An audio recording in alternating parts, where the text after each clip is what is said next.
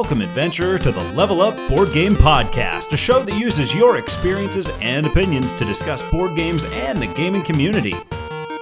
Join the heroes as they conquer perils such as meeples, cards, and miniatures, all in an effort to level up. You're listening to the Level Up Board Game Podcast. Hey, welcome, adventurers, to episode 95 of the Level Up Board Game Podcast. This is just Patrick. Hey, King Scott here. And dude, we're getting real close. I tell you what, I put out the feelers for other people in media and publishers. Say like, I got to message people to pat us on the back to put together our episode 100. They're coming in, and it's cool. I'm hearing from some folks that I haven't for some time. Maddie from Solar 175 from Cojito Ergo Meeple. We did that side quest 2 years ago. Oh yeah. I got Solar 175 in. The Kickstarter, the box. Oh, nice. In. And you know what? It's funny. I was just talking with Brendan and Mike. We had a game day over there. We're playing some Terracotta Army, Wonderlands War. And I was like, you guys want to do a legacy game? Because they've been itching to do a legacy game. And we're like, okay, we could do Risk Legacy. I got a box of that. I have my city, but I don't know if Brendan's going to love it. So I'm thinking Solar 175 might just... Now, it's not true legacy like tear up the components and stuff, but it is an evolving game. I think I might show that to them. I think they'd really get a kick out of it. I think that could be very, very cool there. I'm anxious to hear what you have to say about it because I know listening to the episode, I wasn't part of it, but it sounded really cool. And I remember seeing that prototype you had. It looked gorgeous. Yeah. So I'm anxious to hear what you have to say about it. So you had a little time at the shop today. I haven't been there in ages. So I tell work, if you're going to give me a day off, which they do because I'm part-time, I get one day off a week. I'm like, try your best to make it Thursdays. Month of May, I work every single Thursday. They've been good to me, but May, I work every Thursday. So it's going to be a drought for you and me. We're going to have to do some BGA review games here in the coming weeks. I know. Yeah, I actually got to the shop today. It was good to get out. I've been kind of in a funk lately and getting some games in. I was slow getting started. Then I was like, now we're hitting the sweet spot. Now it feels good. So got a few games in, and we'll be talking about one of them here. Actually got the physical copy of It's a Wonderful World out, and it went to a raging success there. Everyone there loved the game. They were already looking for it on the shelf to see if they could pick up a copy. So nice. Boy, I feel like a drug dealer sometimes whenever I do that.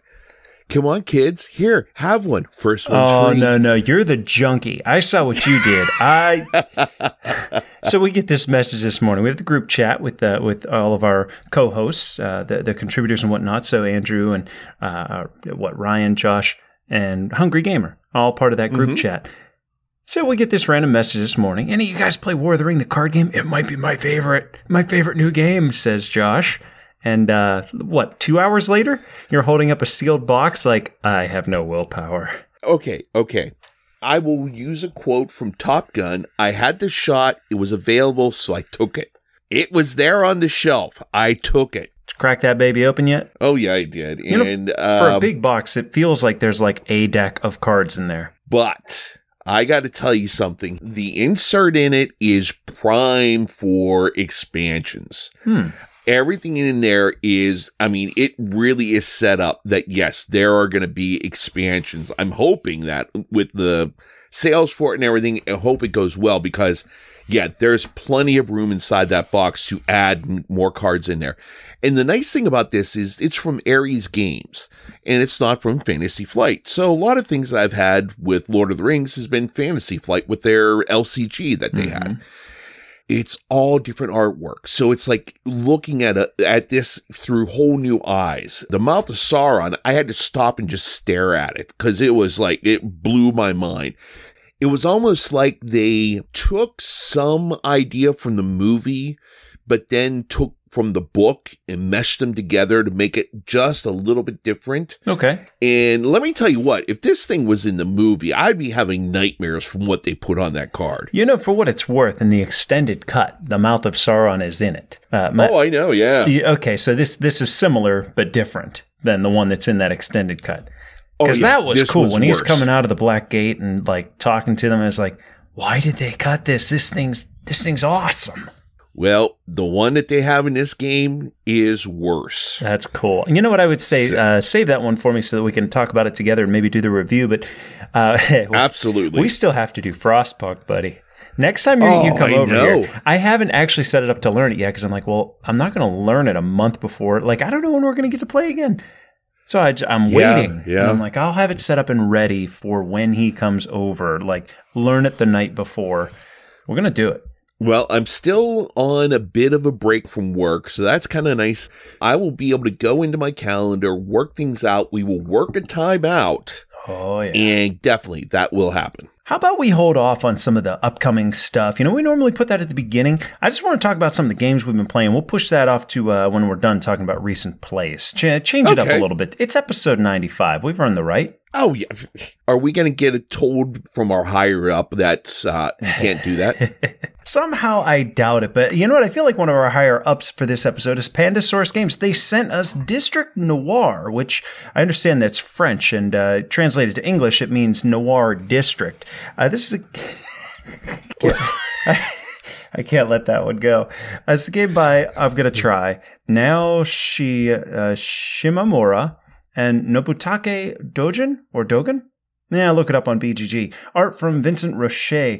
District Noir. This is, I didn't know what to expect, but I messaged him. I was like, yeah, no, we'd love to get in on this. And what do you know? In comes one of those like shoebox looking things. And it's, oh, geez, this is like super prototype. Nope. It had like the logo on the top and Pandasaurus on the side. It was like their own personal like branded shipping box. Open it up. They gave me a card holder thingy do. It looks like a red crown that you put the cards in. They gave me sleeves for the game, a little personal letter, and a copy of District Noir. So we owe it to them to do a glowing review, right? We've since played this together a few times. Let's talk about what's going on in this one. First of all, theme. Hoboken, New Jersey, 1954. At the head of the largest criminal organization, powerful leaders vie for territory and support, trying to grow their influence by any means necessary. At the very center of Hoboken lies District Noir, a highly contested area that will make all the difference in gaining control of the city. Let's start here. The theme's just not gonna come through. This is a card game. Let's just take a step back here. Who really wants control of Hoboken, New Jersey? Wow. Oh, wow. Ryan, Teacher Ryan, where in New Jersey are you from? This is going to get interesting. So what's going on in the game? You've got this stack of cards. And the stack of cards, they're numbered 5, 6, 7, and 8. You've also got 3 city cards. They just look like this, dark silhouette of a city. You've got a bunch of bonus cards that are either plus or minus 1, 2, 3, and I think there's even a plus 4. The pluses are green, the minuses are red. It's really simple. Here's how you play. You take your deck and you shuffle it up. You put it off to the side, and you deal 2 cards face up to a row. Each player gets 6 cards in hand. It's 5. I had to check the setup. It's 5 cards. 5 cards per player. So you've got a hand of 5 cards. 2 cards are already in the row. And what you're doing is you and the other player are basically playing this game. When I played it with Ryan, I was like, dude, it's like a game of chicken. You're playing this game of chicken with that row. So what you want to do, the goal is you want to get not all the 8s, but at the end of 4 rounds, whoever has the majority of the 5s will get 5 points. The 6s will get 6 points. Same with the 7s and the 8s. All those green pluses, you'll get that. All those red minuses, you'll deduct that. Finally, for every set that you have, a 5, a 6, a 7, and an 8, one of each of those 4 numbers, and they have their own color, you'll get 5 additional points. So you can score points by collecting a lot of the green cards, or you can go for multiple sets. I've got 2 each of 5, 6, 7, and 8 or whatever, so that's 10 points right there. Or you can say, you know what, I'm going to get the majority in the 7s and the 8s. That's going to give me 15, right? That's how you're scoring points in this game. So the way that you play is, the deck is off to the left, and you've got 2 cards in the opening row, and you're going to alternate, starting with the first player. So Scott, if you're first, you're going to play a card from your hand. Now there's 3 in the middle. Then I'll play one from mine, and there are 4. Scott, you'll play one from your hand, there are 5. Basically, you get to, on your turn, either play a new card to the row, or take 5 cards, the most recently played 5 cards that are in the row. And those go into your, this is my score pile. I will score these at the end of the game. Once you do that, you can only do it once per round. Okay, so if I have my 5-card hand, I will 5 times have to play a card, and 1 time I will have to take 5 from the middle. So what's interesting is, let's suppose that the game starts and there's a 5 and a 6, right? And I go first and I play a 7. Well, Scott, you can't play an 8, a 7. You can't play a green card. So what do? You play a red, one of your minuses. I'm going to put a -2 on there so that on Pat's turn he doesn't take it. I go, well, if I play a card, we're going to be up to 5 in the row. And I don't want it to be good because then Scott might take it. I know, I'll just play another 6. Now you're up and the decision's yours. Oh, I don't want to take my red card, but I would get 2 6s. I would get the 5 and the 7, so I'm real close to a set, majority in 6, etc., right? Let's suppose that you take it. And then on my turn, I play a card. You play a card, I play a card. Basically, I'm going to eventually have to take 5 cards, whether it's before or when my hand is empty. Right. And then we empty out our hands if we have any remaining cards, and we move on to round 2. All the cards that are in the middle went to our score piles with the exception of a few which are still in the row and will be there at the start of round 2. You play for 4 rounds, and whoever has the most points wins. But there's those 3 city cards, and without them, this game would be a little too simple. What do the city cards do? Basically nothing, unless you get all 3. If you get all 3, you win on the spot. That's what they do. So, Scott, we got a chance to play this. Here's the cool thing about this one, Adventures. It's not out yet. You can't quite get it yet, but you can play it on Board Game Arena. And once I found that out, I was like, all right, I don't have to learn this. I cracked open this giant 1.5-page rule book, and I was like, right on BGA. What do you think, Scott? District Noir. It drives me up the wall. Absolutely. No, I think you really nailed it whenever you said this is like a card game of chicken. Because you're just you're sitting there playing the cards. Now, the whole thing with chicken is, when do you want to pick up those cards? Like, whenever you said there could start off with a 5 and 6, and then someone plays a 7, you don't have to wait until there's 5 cards. I could say, okay, forget it. I'm just going to take those 5 cards right there. Boom. Well, the 4 or whatever is fewer than, yeah. I'm going to take that. Boom. But that is my one take for the game, for that round. That's it. Then it's just like, now then you're just putting out all the cards you want to get back in your hand, knowing I have no ability to get back to draw back cards back into my hand again. So that really gives you a chance there. So it's like, do you really want to take a chance right off the bat, get things and build off of those, or do you want to wait and then end up getting those minus cards put in your hand? Potentially. So it is really a tough game of chicken. Whenever I'm done playing it, I don't know if I'm angry, if I'm frustrated, if I am like having a verge of a nervous breakdown. I don't know.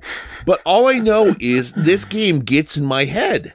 There is some neat strategy going on, though, for what's a very simple game. You know, the first time I played this, I did read through the rule book. I was like, oh, wow, there's not much game here. And the more and more I'm playing it, the more I'm like, okay, there's actually a lot of game in a 3-minute session of BJ. Dude, yes. Break at work. I mean, play that game 15 times, no problem. Well, 10 anyway. Well, so this is a 2-player only game as well. That's true. If you're holding a hand with like 3 red cards, man, you are incentivized to snatch your 5 early, because you know that for the rest of the round, you can drop red card, and your opponent still has to make their pick. They don't know what you're holding in hand. They can see what you have collected from the middle row, but they don't know what you're holding. So like hand of red, it's like, okay, I want to be the first one to take. Hand of green, that's very hard, because hand of green is like, okay, I want to play this green card down, but then what if he takes it? So I've got to play it early. But then what if he just puts a red card on it? Then I'll play another green. But then what if he takes it? Right? Oh my goodness, there's so much of that back and forth. Game breaker are those city cards. There is nothing quite like, Scott, I was playing this a couple days ago in BGA. I collected 1 city card in round 2. Round 3 began, and I had like green card, city card, 7. I was like, okay, I need to make him grab the pile first. So he leads with like a green card.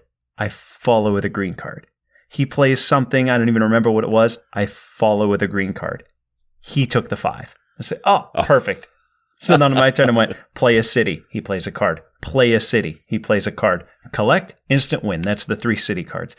That's so cool that you have to play around that, not knowing if they even have it, but that the potential is there, makes you have to really think about, I know when's right and when's not right to take, but I can't take too early just in case.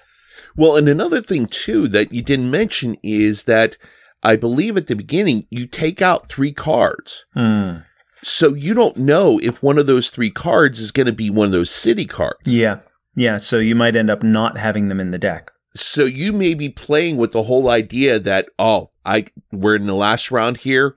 Okay, it's fine. I got a bunch of minus cards, but I'm going to get that 3rd city card and we're going to win. It's perfect. It'll work out great.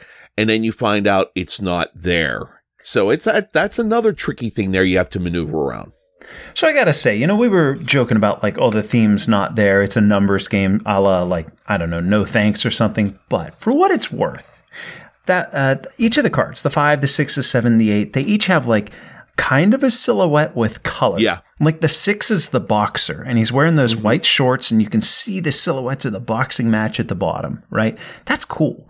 The green cards, those are all meant to be the alliance cards, and the red cards, they're betrayal cards, and shows a guy with his hand in cuffs, right? For what we'll say is a themeless game, they really did a good job of capturing a little bit, giving you something. This is the kind of game that most publishers would put out, and there'd be cute animals or trees or something stupid, right? Yeah. Which, there's nothing stupid about that. It's fine. It's appealing. This is unique, and I think it's really cool. I like where they went with it.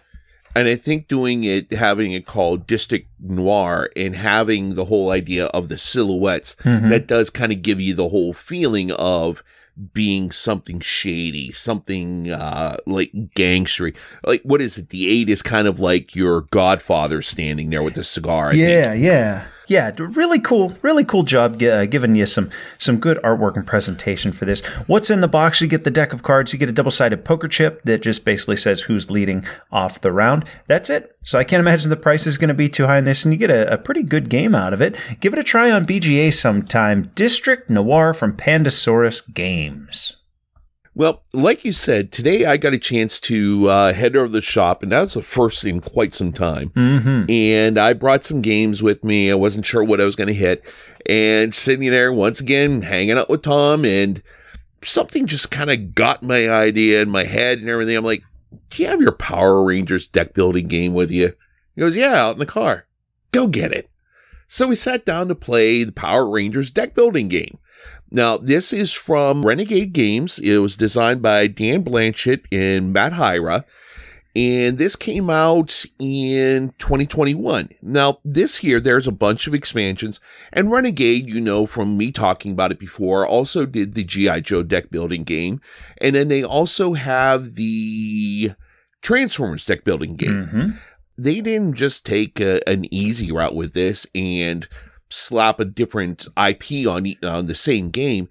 Each one of these plays completely differently. Yeah. So you play as either the heroes, one of the Power Rangers, or one of the villains. So as you play, you have one of those cards in front of you. So you may have, today I was playing Lord Zed. So I have him sitting in front of me. You lay out the grid, as they call it, in front of you. You have a little marketplace for you to buy cards to add to your deck. Now, around the outside of your card, you will have different colors. So what you're going to be doing is you're going to be building and customizing your character. So you could add, if you have 2 grays on the side, you can add equipment because those are gray cards. So you can add equipment to your character to make them tougher and better whenever you're fighting. You may be able to add an ally with him in order to fight better. You could have a special weapon that was dedicated just to them that you can add on to this. So as you go, you're going to draw your 5 cards like many deck builders go. You go through and you will get shards, which are basically your cash in order to buy cards to add on to it, or there is energy. Now then, you have a little tracker for energy and for your health. So You start off with, I believe it is 30 health, and you can go up to 20 energy. You're going to take a look and see what's in the row, what you can buy. Now that you have power, your power will allow you to build that up in order to attack your opponent. All right. Now then, you can either attack your opponent directly, or very similar to the current Star Wars deck building game, you can attack cards that are in the market in the middle part. All right. So you can take a look here and you see, oh, there's a Red Ranger and a Blue Ranger in there. If you do not do anything against them, they will attack you for 1 point of damage at the end of the turn. You're looking at things here. I don't have enough to do both.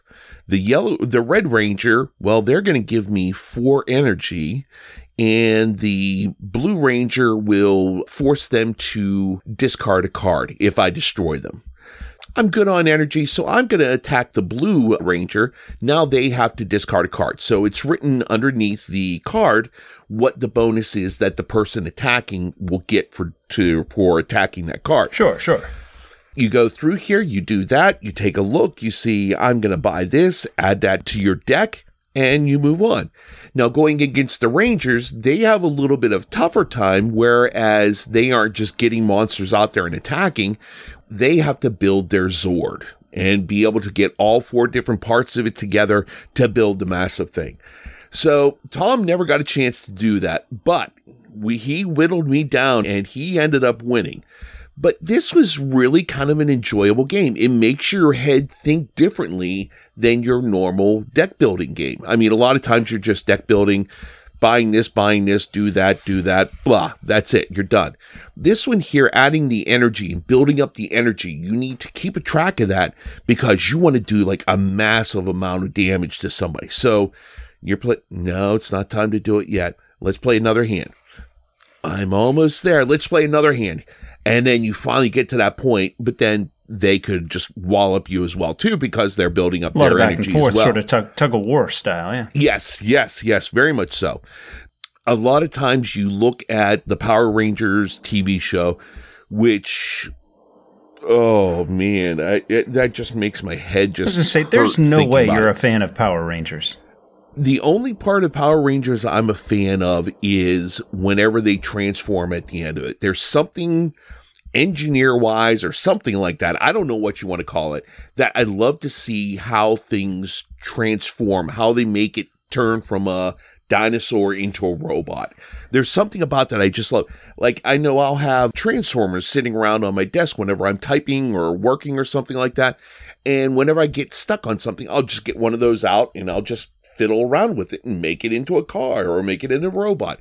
It's just one of those things that kind of like, what do I want to say? A palate cleanser for my mind, if you will. Okay. It's not the silly, campy TV show.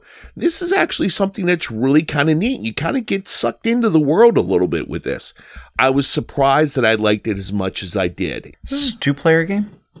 It is, you can play teams, but I think it really shines just at a 2-player game. Shines at 2, sure thing. Did they transform at the end of literally every single episode of Power Rangers? Oh, yes. At the end of every episode, it was like the last 7 minutes or something. They had to transform and kill the giant monster. So they're not really that powerful unless they transform. Oh, yeah, I guess so. I don't know. I never watched the backstory. I just got to the end when things blew up. Scott, if Renegade made a deck builder and you got to pick the theme, what would it be? Oh, man, why would you do something like that to me? Boy, if I had to do a theme of a deck builder. I got mine. I saw you put this on the list, and I knew I was going to ask that question. You want me to go first? Yeah, go ahead. I'm going to answer my own question. My gut instinct was, well, Ninja Turtles, of course. You've got all the bad guys. You've got vehicles. You've got special weapons. Ninja Turtles is the layup. But then I thought, no, you know what? Give me Never-Ending Story, the deck builder. Oh, okay. I have no idea why, but it just feels right. Get your Rock Biter card out. And oh, no. Everybody will have flashbacks when the horse drowns in the swamp. Oh, yes. No one wants to get that one. Actually, I do have mine here, and it just popped in whenever you said this, because Horses drowning in swamps. That jarred your memory? Yes, it did. IDW, they have the rights for G.I. Joe and Power Rangers and Transformers, I believe, for the comics now. Yeah. And another one that they had, and it just kind of like it's like this could work possibly, but I don't know if there's enough in it. No, actually, I'm going to change it. I was going to say Mask with the vehicles that would change, but no, I think Ghostbusters would actually be kind of a cool one. Oh, that would be a cool one. Renegade, get on with it. Yeah, Winston, Peter, Egon, Ray, things like that. You can place a different one there. And then with the new ones coming out with the kids, you could add different ones on with that. You charge up their proton packs, things like that. So yeah, I would say Ghostbusters.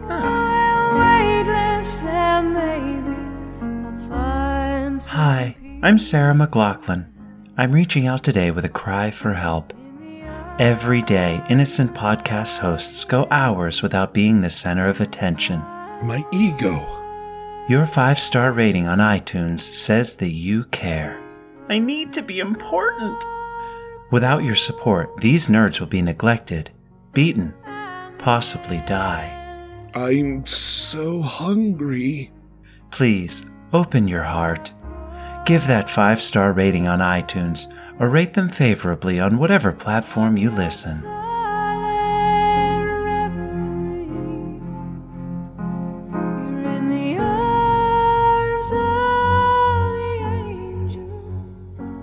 All right, Scott, I'm going to talk about one that I've talked about before. A game from Richard Keene, published by Ninth Haven Games in 2019, Dinogenics.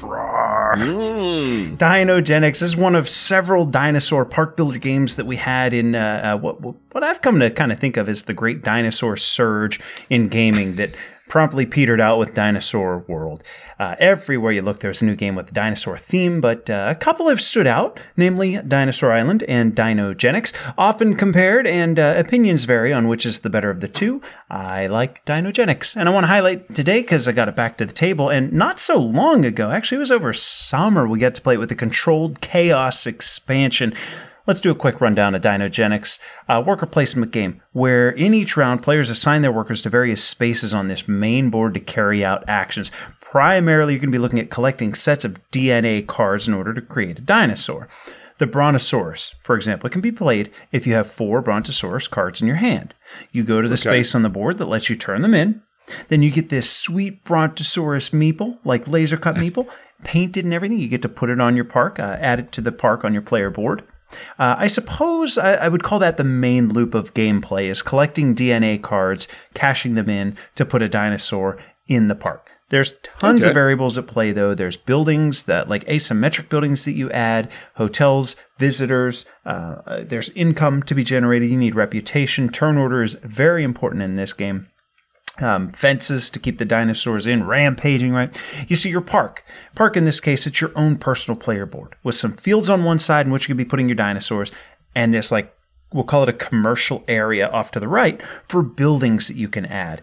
So you place a worker at a space where general market actions take place, and this lets you buy and sell some DNA cards, build fences to pen in the carnivores, or buy a building. And that's actually where a lot of the variability and the asymmetry come into play.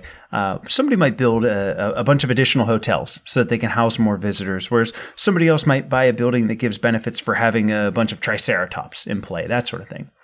Gameplay is over 7 rounds. Each round, you have visitors allotted to the players, which in turn provide extra money and points. At the end of 7 rounds, high score wins the game. So what exactly does Controlled Chaos add to the mix? First, it adds a second stack of DNA cards, right? Which at first I was like, man, that is going to be really hard because you need to get matches in your DNA. I don't know if I want to be drawing from 2 different decks, right? But they sprinkled in some wild cards, like DNA that can be used for anything. I think the T-Rex, you need to have 3 T-Rex cards. You could have 2 and the wild, and you're good. There's also some unique dinosaurs. There's this like megalodon thing. A couple of the really sweet ones. They add in like water dinosaurs to it. Oh my goodness, I love this game. It also has a space that straight up lets you get a wild chip to function just like a DNA card, so that you don't have to keep digging through the deck hoping to finally get that last card to complete, say, your T-Rex set, for example. These additions alone are enough to upgrade the base game, because one of the primary complaints that folks might have with Dinogenics is it can be frustrating if you've drawn like 6 extra cards and you still can't get that set of DNA. My Brontosaurus, I need 4 of them. If I have 3 in my opening hand, it's an obvious play. Go for Brontosaurus, right? Right, yeah. So I go to the draw cards, and you have 2 different options. Draw 2, or there's another space, draw 3 and keep 1. Oh, okay. And I didn't find it. You know what I mean? It's like that can be frustrating. Where somebody else in their opening 3, they got they got a set for Ankylosaurus, and they right off the bat, poof, right? But there's more added. A new building market for double-sized buildings is available. What I mean is the buildings are like a tile that you put on your board. They have double size, like it'll cover up 2 different ones going on in this. Now, they're not needed per se, but it's nice to have more options to further differentiate the players. Then they have a market of specialists, which give you either endgame points or triggered abilities. Now, what I mean by triggered abilities is an ability or benefit that's going to happen when something occurs in play. Think like score a point anytime someone else makes a dinosaur, right? That's a trigger. You get these cards by trading in manipulation cards, basically a stack of take-that cards that in base game play, they can be very profound, very powerful. There's additional cards in the expansion to add to the decks in the base game, but let's go from details of the expansion to what it does for play. First, the wild DNA option, that's phenomenal. I didn't find it too tough to get sets of DNA in the base game, but now that there are additional species added, it's nice to have a fallback space to go in order to get your sets when you need them. Mm-hmm. The addition of the buildings are a nice touch. Like I said, you get the option to differentiate yourself from other players. And also the manipulation cards in the base game, they can be really influential, but sometimes they're just not timely or not quite what you needed. And having this specialist space not only gives you a way to like cash them in, but the specialists you can acquire can genuinely shape a strategy. And I like that. I do have to point out, in a recent game the game over summer, I actually wrote this one down. I actually won that one, which isn't a gloat. I mean, I don't win that often, but I had a manipulation card, which is one of those take-that cards that would send all the workers from one area to somewhere else. So it is the last round of play. Everyone's looking to get that one last dinosaur on the board. So around the table we go, and everyone's placing at the market, picking up that last bit of fencing that they might need, or maybe that one last DNA card. So on my turn, there's 4 meeples on that space. I use my manipulation card to send them all to it's called the Dinogenics IOM space. That's where you cash in your DNA for a dinosaur. Okay. Filled it up. So literally no one else could go there. Oh my goodness. I got one over on like everyone at the table. It was so wild. I'm telling you what, I had that manipulation card in my hand like from the get-go, from turn 1. And there were several times I thought about trading it in for a special. I was just like, man, this isn't doing enough for me. And then straight up home wrecker. So if there are complaints for Dinogenics, it is that from time to time, never mind the DNA card issue where like, well, if you have a bum hand, that can be tough. Maybe they should have, like, you could even house for that. Like everybody starts with 3 DNA cards. You may discard 2 to draw 2. You know what I mean? Something, whatever.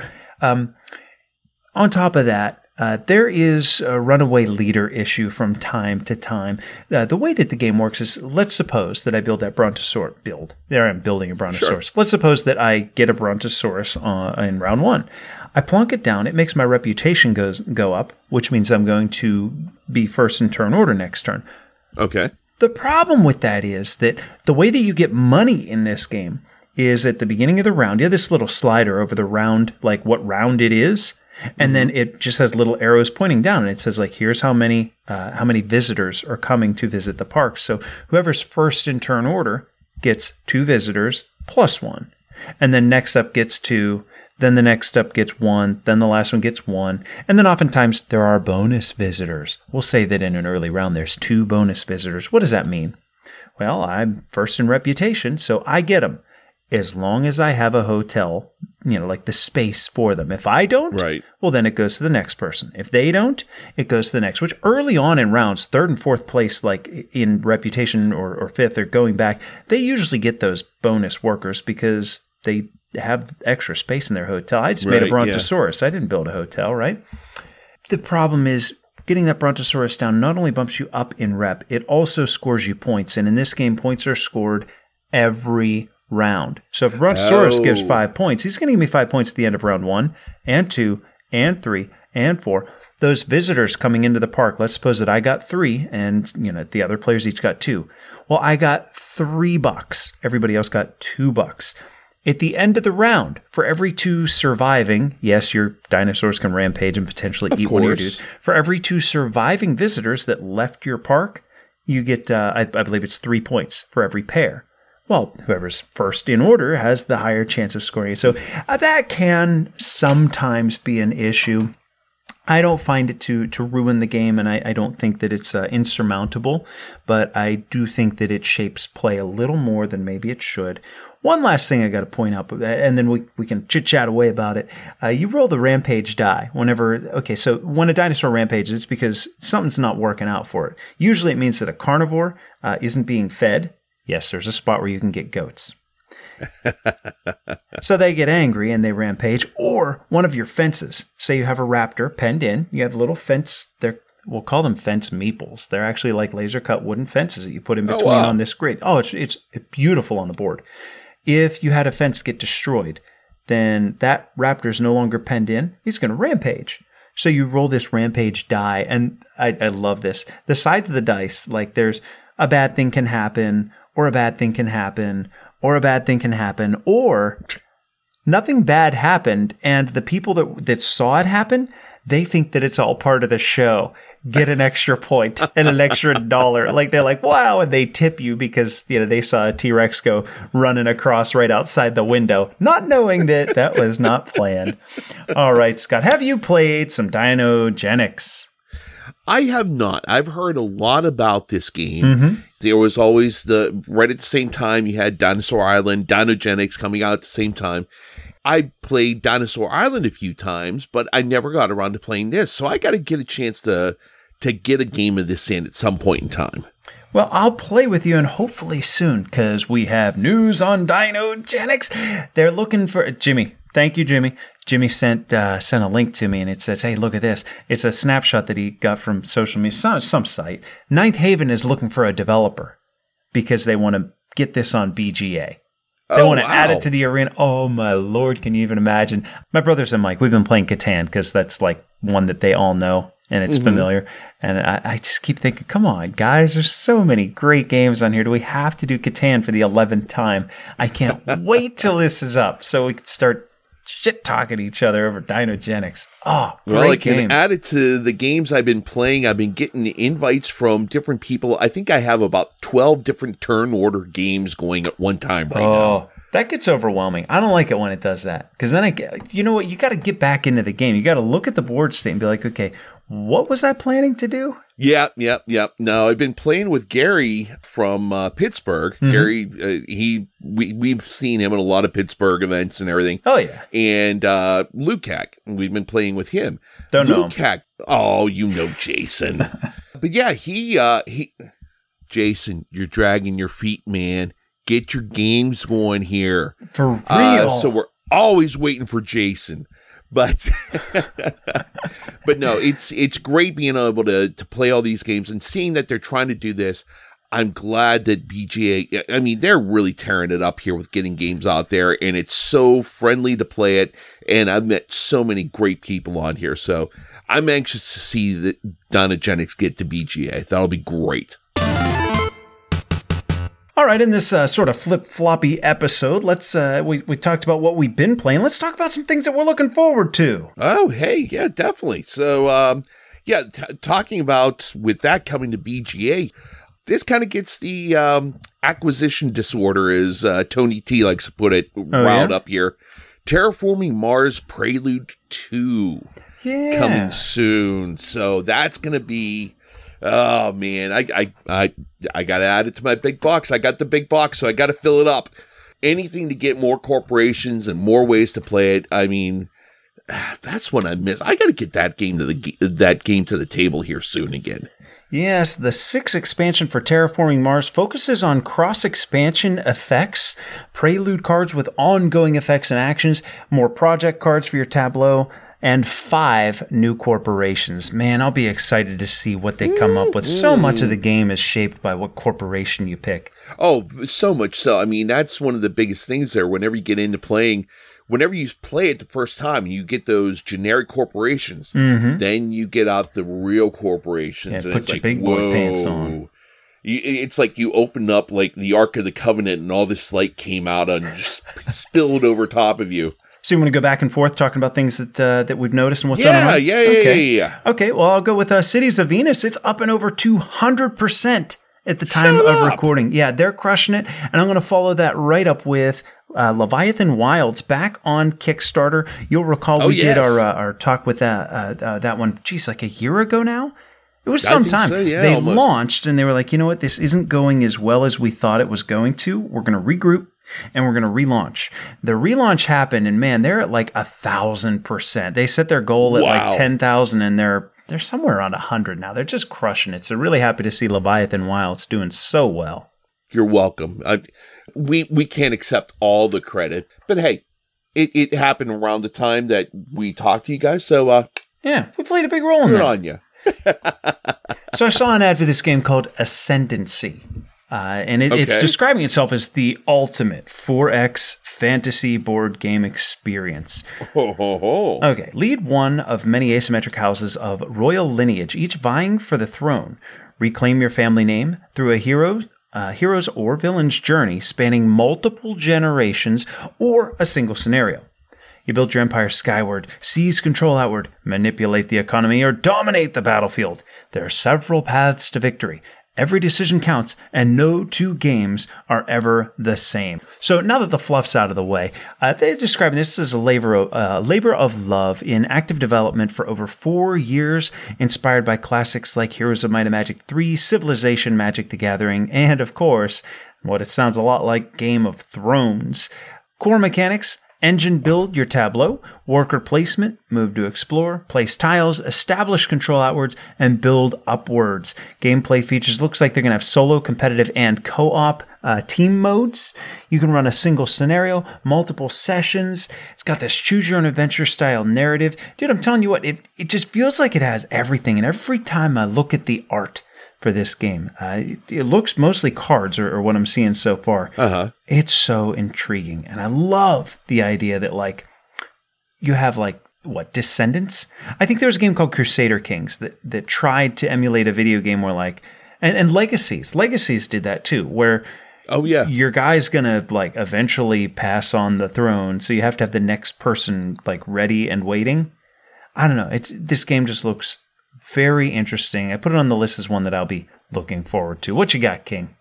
We all know that there was a big game out a couple years ago, Ark Nova. Everyone went crazy about it. So you had some of the water areas. You could throw things in here. But hey, you want more water stuff. So they're coming out with Ark Nova Marine Worlds. Now, this is going to be an expansion that introduces multiple new elements of the game, such as sea animals, that each have to be played in a special enclosure, but must be built adjacent to water. That makes sense. So you got to be careful with that there. Make sure that you make your park work out the right way. There's also going to be a 4th university available on the association board that they have there. And if you take it, you can claim one of 6 special universities from the reserve that'll feature 1 research icon and 1 of 6 animal icons. When you take this, you reveal cards from the top of your deck and keep the first revealed card with an animal icon that matches the one that you chose the university.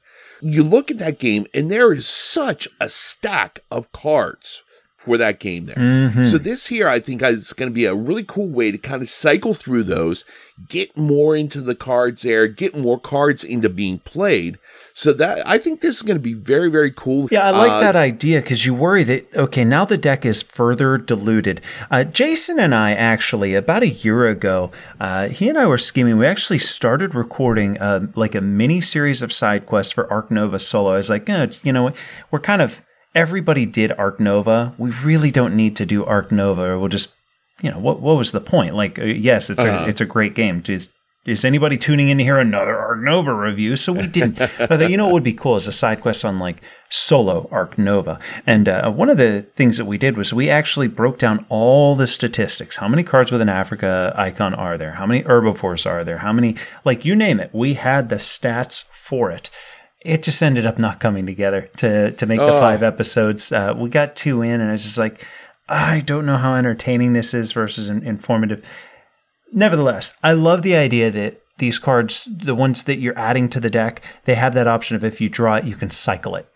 That's a way that you can actually get through cards without diluting the numbers that you become used to. You know, we've all played Arc Nova several times now, and it's like, okay, I know that, you know, I don't know exactly how many are left in the deck, but I know that I have a decent chance of finding another Australia animal, for example. What they have next, though, is what's really got me excited. Yeah, I know what you mean. For each of the 5 action cards, 4 alternate versions with a little twist will be available. Now, players will draft the action cards at the start of play, replacing 2 of their standard action cards, with these new ones increasing the asymmetry in the game. That's huge. That's their prelude. That's their corporation. I love that. So I'm guessing you put all 20 in the middle of the table, and everybody gets to pick 2. That's what it seems like. But yeah, I'd love that idea.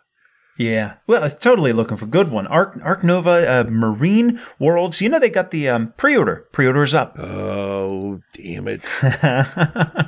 Dude, if we just wait, Jason will get it, and we can play his. I take back everything I said about you, Jason. You're really cool. Mm-hmm.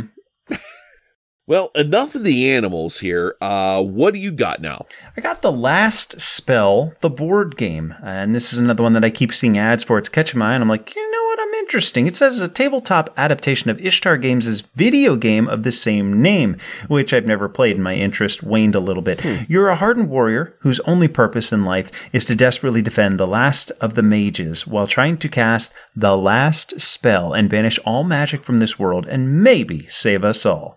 Maybe.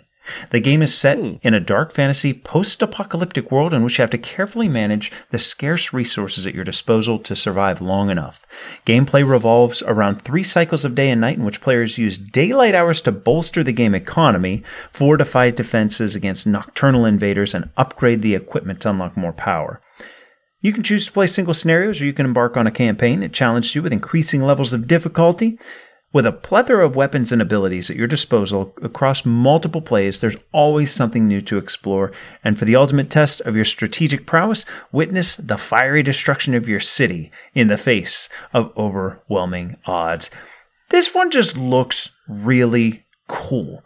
It's got I haven't played the video game. The miniatures, they're minis. You know, I don't go crazy for minis, but like they have this one shot of the board. The board looks great. They've got like cardboard setup furniture happening. It almost reminded me of like the look of when Hero Quest was all set up and ready to go. I'm just really curious. The theme sounds cool. Never played the video game. Maybe we'll give it a shot, but it's one that caught my eye. That's The Last Spell. Yeah, I've been looking at it as well. And the minis actually look kind of cool because they are detailed, but they aren't like hyper super detailed. They aren't getting down to every little belt buckle and things like that. Let me get into painter mode here. Whenever you're looking at it, if you're going to paint them, this would be one of those things where you're going to be doing a lot of dry brushing, quick hit with some washes and everything. You're done. I mean, literally, you're done. A lot of flat areas. There's not a lot of texture or anything, but still, there's something about them that looks really very, very cool. I'm somewhat intrigued in this here. Now I'm going to intrigue you a little bit further. The designers are Alessandro Veracci, who's credited with Volfirion, and Nestor Mangon. I don't know how to say this. Bassinger. But you know what he's credited for? He's got Autobahn, Darwin's Journey. Oh. Yeah, dude's got some Newton. He's got Newton on his list as well. So like it makes me think this isn't going to be a die rolling, that's the word. Oh, it's the die rolling luckfest. No, I think this is going to have some Euro elements. There's going to be some game going on in here. Yeah, definitely. Yeah, and like you said, there's something that has the mixture of the minis and the cardboard stand-ups of the city on fire. There's something about that looks really very, very cool. Yeah, I'd like that a lot. Keep your eyes open. It'll be on Kickstarter May 24th. Now, I got an email about this. I got to talk about this. Fantasy Flight Games is coming out with a new trading card game. Now, this trading card game is going to be based on this little independent film that came out a number of years ago called Star Wars. Another one? So, yes. So they're going to try and get into the Star Wars trading card game. I don't know if I'm excited about it or if I'm just rolling my eyes and letting the people in the middle of Wisconsin hear my eyes rolling because I'm rolling them so loudly. I don't know why you're rolling your eyes. That's Star Wars, the TCG. You still I have know. your cards from the one from the 90s. Because it was that good. Well, 30 years later, anyway. they must have made, it's got to be improved, right? Well, there have been, oh my gosh, at least 7 or 8 trading card games that have been made over Star Wars and everything. So I don't know how they're going to really reinvent the wheel once again. They even had their living card game for Star Wars, which, oh my God, absolutely. The artwork in that is gorgeous. That was a very cool game that they had out there, and they just let that go. Being more into board games now, I like the idea of getting what I want, seeing what's going to be in the box, being happy with it, playing it, and enjoying it. Okay. Not having to go with the whole, I'm going to pull the roulette wheel, get a pack of cards, see what I get. Turns into a lifestyle game. Yeah. It's just one of those things where I almost want to say, other than Magic and Pokemon, do we really need another big trading card game or something like that out there? Is there anything that's going to really change the game per se that's going to be so different and so game changing that it's going to just blow everyone away? Maybe a lot of it comes down to like how much space is there for CCGs, as in, aside from Magic and Pokemon, like those two, they flip-flop on which one is on top as far as like sales go. But then third place, I don't even know what's third place. Yu-Gi-Oh? I don't even know. Yu-Gi-Oh. And it's probably a very, very distant third. Yeah. I think that the living card game model that they have was one of those things that works out well because you get the feeling, you get the enjoyment of playing a card game and building your decks however you want to do it and everything. But you aren't going with the thing and then you figure out that, oh, I got another pack here. I got my 372nd Imperial Guard. So I'm like, what am I going to do with that? But that's some of the allure of these games. I got into Magic because I remember flipping through an old Inquest when the back of the Inquest listed every Magic card because there were only 1,200 or so. And I would sit in my room, in 7th grade, I would sit up in my room and listen to music and just flip through the back of that and write down cards that I wanted to find out if they had at the shop. That's part of what's cool. They've got Disney Lorcana coming out. And I think that's what people I don't know if I'm going to junkie for it, but I'm going to open a couple packs, see if I get this super rare, mythic foily card and oh man, I got the one that sells on eBay for, there's part of me that that's half the fun, the collector, the reseller, that's half the fun of it. The other half, of course, has to be the game. And I think a lot of it depends on a tournament scene. Take something like Star Wars Destiny. That was really hot for a minute. And boy, did that just went out in a blaze of glow, disappeared. Seems like overnight that game went from wow, this thing's catching on to, and it's gone. It's funny because today we were talking about Lorcana at the shop, and we were trying to figure out whether more people are going to be buying it to play the game or buying it just for the idea of flipping it. Oh, I already said I'm buying a case. Whatever they come out with, whatever the product is, unless they totally botch it and they print it I don't know, early in Magic, Fallen Empire. Well, you had a shop, you know your Magic, and you'll recall Fallen Empire said the 8-card booster packs, and for the longest time you could get a pack for 70 cents, because if they printed, I'll use small numbers, if they printed, I don't know, 10 packs of Legends in total, they printed 10,000 packs of Fallen Empires. It was just grossly overproduced.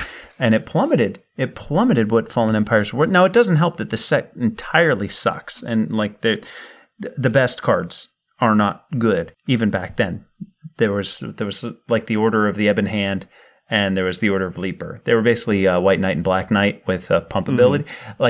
that was it. I digress. I think I'm going to get in on it so long as they don't overprint it, because, man, you see, first edition Magic is so expensive. Like, alpha, beta Magic is so expensive. Mid-90s Pokemon cards are so expensive. Right now, it could pull a Star Wars Destiny or a Star Trek CCG, where like the early dude. I was on Hills Wholesale Gaming just the other day. I was at World of Values, and Chrissy's like, you know that My Little Pony game, the CCG that you have some cards for? I was like, yeah. She's like, they have theme decks, and I went over. I was like, oh, they have Twilight Sparkle and Applejack, and they're $3 each. Now wait a minute, $3 each. These are probably I could probably get this 8-pack from Hills Wholesale Gaming for $8. Nope. It was like $45, and I was like, well, shit, I'm buying me some My Little Pony. So I got some theme decks for the CCG, which is surprisingly good, by the way. I played it a handful of times, and it is surprisingly decent. The problem is, who the hell are they marketing to?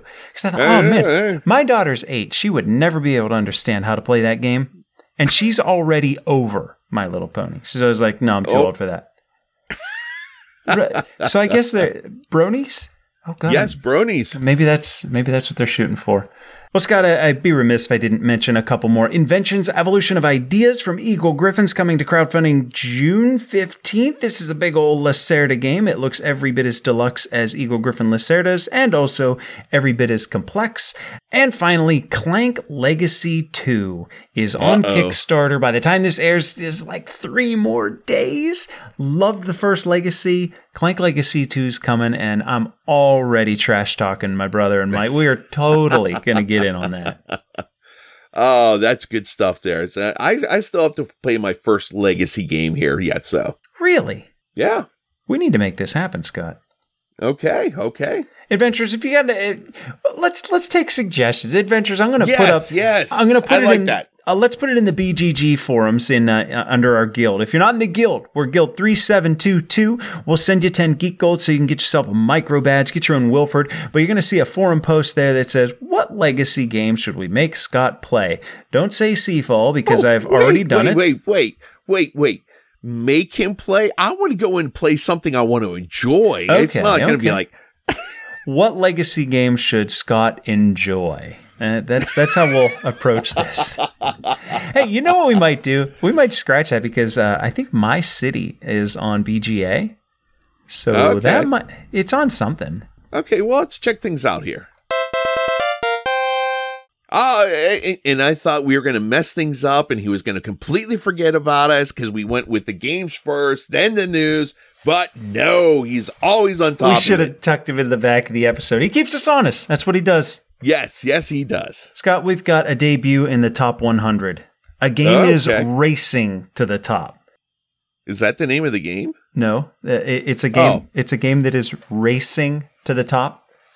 It's got its foot on the gas. About Heat. Yeah, Heat pedal to the metal. It's cracked the top 100. It sits at 97. And Adventures, this game has been really hard to get a hold of. They said, I saw a post earlier, that by the end of May, they're hoping that FLG at friendly local game stores are going to have copies again. So it's on the way. Don't overpay. And it looks like there's a new evergreen title for Days of Wonder. Tell you what, they crush it. They really do. Yeah, they may not get a lot of games out, but when they do, it's one of those things that, I mean, God, look at it. Ticket to Ride. I mean, that is just one of those mainstays that everyone knows how to play. Everyone plays it. So, yeah, they really pick and choose well with their games. Top 10 trends, we've got some movement, and it's not that exciting. Gloomhaven, as you'll recall, it fell to number 3. And Pandemic Legacy Season 1 had taken the 2 spot. Well, that's flip-flopped. Gloomhaven is back to number 2. Pandemic Legacy is at number 3. I should mention, Frosthaven's knocking on the door. I can't believe Heat cracked the top 100 before Frosthaven. Scott, you played some Heat. Is it all it's cracked up to be? It must be. It was a lot of fun there with making sure that you have the cards, you have to play them out, you have to take a chance to get it back in your hand. It's been a little while since I played it, so I mean, I would have to definitely refresh my mind on the rules. But yeah, it was fun. But then again, racing games I generally kind of enjoy. Mm-hmm. Those are usually a good thing there to play. Highest peaks, we got Great Western Trail 2nd Edition. That climb continues up to 35. Wow. Kanban EV at 58. Cthulhu, Death May Die at 75. And of course, Heat, Pedal to the Metal at 97. Let's do some happy birthdays. All right. We've got Dune Imperium, 2 years in the top 100, as well as Lost Ruins of Arnak. Years. Architects of the West Kingdom, also on BGA. Man, we need to start getting like some kickbacks from BGA. Architects of the West Kingdom, 4 years. Viticulture Essential Edition, 6 years. And Star Wars Rebellion, 7 years. Good stuff. Good stuff there. Well, Scott, we've gotten a little partnership going with WizKids. It seems you've gotten in like 4 or 5 games from them, and we've got another one that's not coming. That's when is it even released? It actually was just released, I believe, at the end of last month. Oh, well, all right. Well, we're talking Marvel Damage Control. We had a chance to play this one a few times. We're back-to-back marveling. And even Ryan was like, wait, Marvel again? Did you see Guardians yet? I most certainly did. All right, what'd you think? This is your chance. Oh, I loved it. Mm-hmm. There are some things that bothered me, but then again, I'm kind of a Marvel zombie here, so I kind of get into things a little bit more than people should. But overall, it was a very enjoyable movie. It was a great way to end those 3 movies together there. And you better take some Kleenex with you. Aw. Well, see, now that's our tie-in. That's why we're back-to-back Marvel. And you ready to walk through? Let's do it!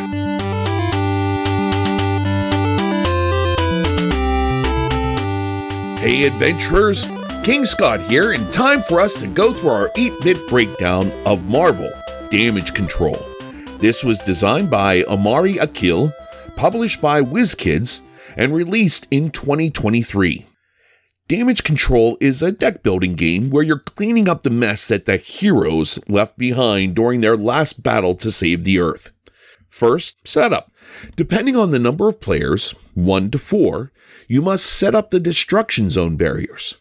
These are puzzle-like pieces that create a square area in which you're cleaning up. Next, you will select 2 modules to add to the destruction deck. Now, these modules could be anything from Asgardian weapons to Pym particles.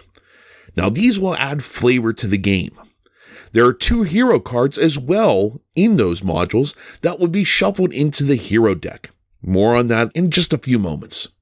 Each player then takes 9 cards, and you simultaneously drop 8 of those cards face down in the zone. The final card you will drop face up, so you get a peek at the goodies that are hidden in all the debris. Take the hero deck and reveal 5 heroes for all to see. If you collect the right items, you may be able to recruit the heroes to help clean up this mess.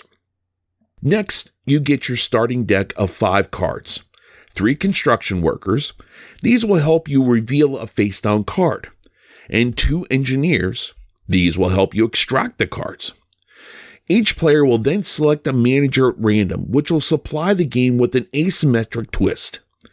You will also get a player dashboard showing where to play your cards and help you plan your turn, as well as a vault where you can hide cards away to keep your deck running efficiently. You're now all set up and ready to play.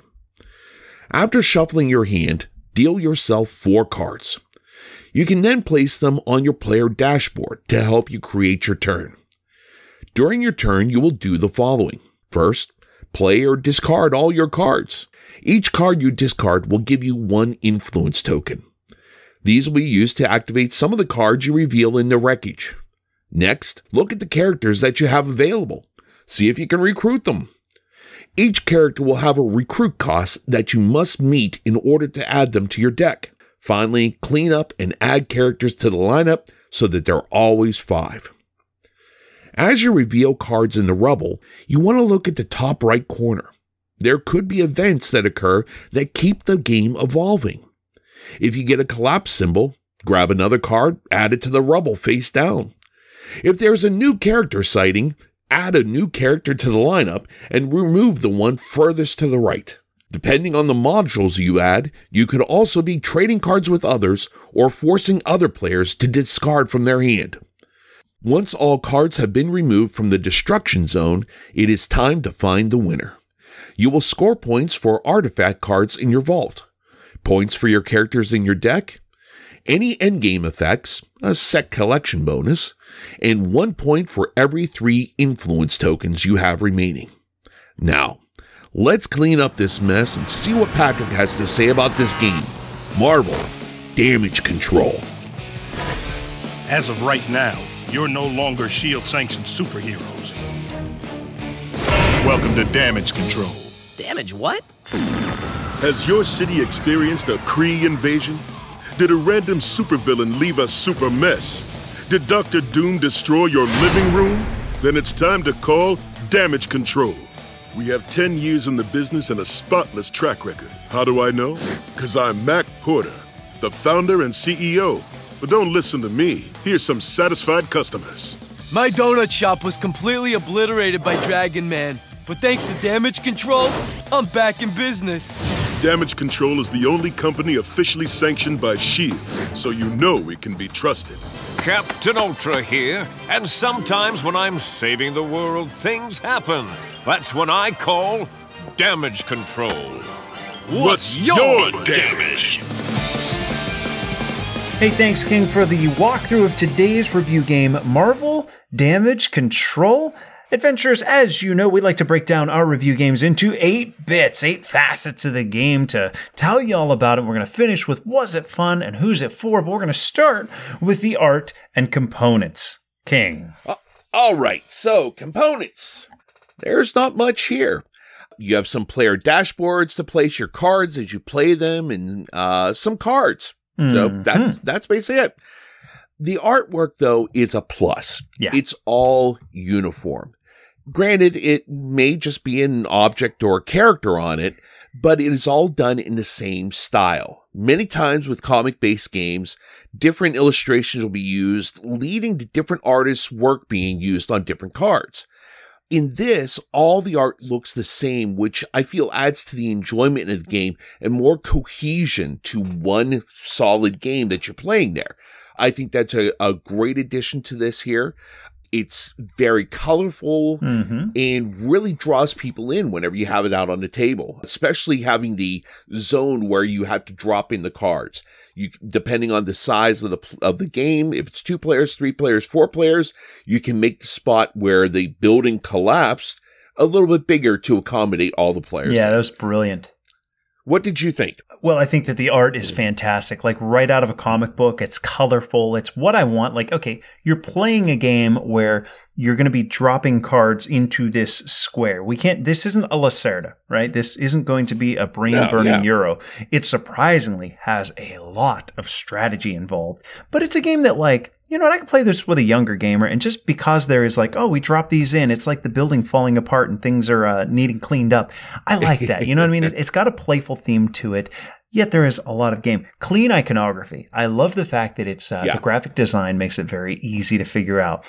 I thought the little chips that you get for like the money and whatnot, they're kind of thin cardboard, but we don't talk about it much. We're going to talk value. This game's $35. $35. You got 4 different modules, like baddies, like their decks. You can do the okay. There's a lot of game in here for 30. I can't think of many games you can get for $35 now. Everything's a $100 Kickstarter at least. I don't need the chips to be wood tokens here. I liked it. All in all, for the price, for what you're getting, I think the art and components were quite good. Yes. Well, that'll take us right into bit number 2, the theme and immersion. So I had to ask you when we first played this one, okay, what exactly is going on here? Why are we doing this? Wait, we're cleaning up after this. Wasn't that actually in like the canon in one of the movies? One of them, like they had the Accords of some sort where like they're not allowed to destroy cities anymore. Well, that was in the Sokovian Accords. But actually, going back further, they actually had a comic book series called Damage Control. Oh. And it was all about the Office of Damage Control that had to go and clean up after the battles. So you stop and think, whenever they had, at the end of the Avengers movie, well, there's a lot of crap that went down there. You have these giant worms coming in. You got all these dead Chitauri laying around. Well, what's going to happen? Well, you call damage control, and they're going to come and clean it up. So the theme, I feel, comes across quite well with this. You're a foreman trying to clean up a disaster that has happened when a villain and a hero have battled. You call damage control to clean up the mess. You just want to get the job done. Who's going to notice if you happen to use some of the mess to help you clean up quicker? Immersion, I'm not sure of. Do I get the feeling I'm really leading this team to clean up a mess, or am I just picking up cards? I'm kind of just picking up cards, but it's still fun doing it. Like you said, with the artwork and everything, it still keeps me involved with just the fun aspect of playing this. Yeah.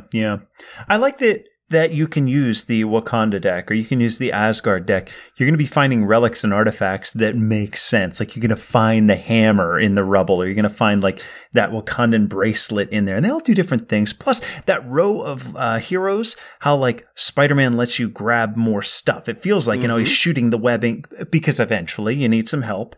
You can call upon some heroes. Hey, can you help me lift this car?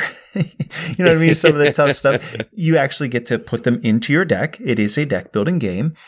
I thought the immersion part was actually kind of cool. The fact that you're dropping the cards makes it feel like a building has collapsed, like there is rubble, or you pick, like you pick one thing out of this big old pile of junk in your house, and like everything else kind of tumbles around it a little.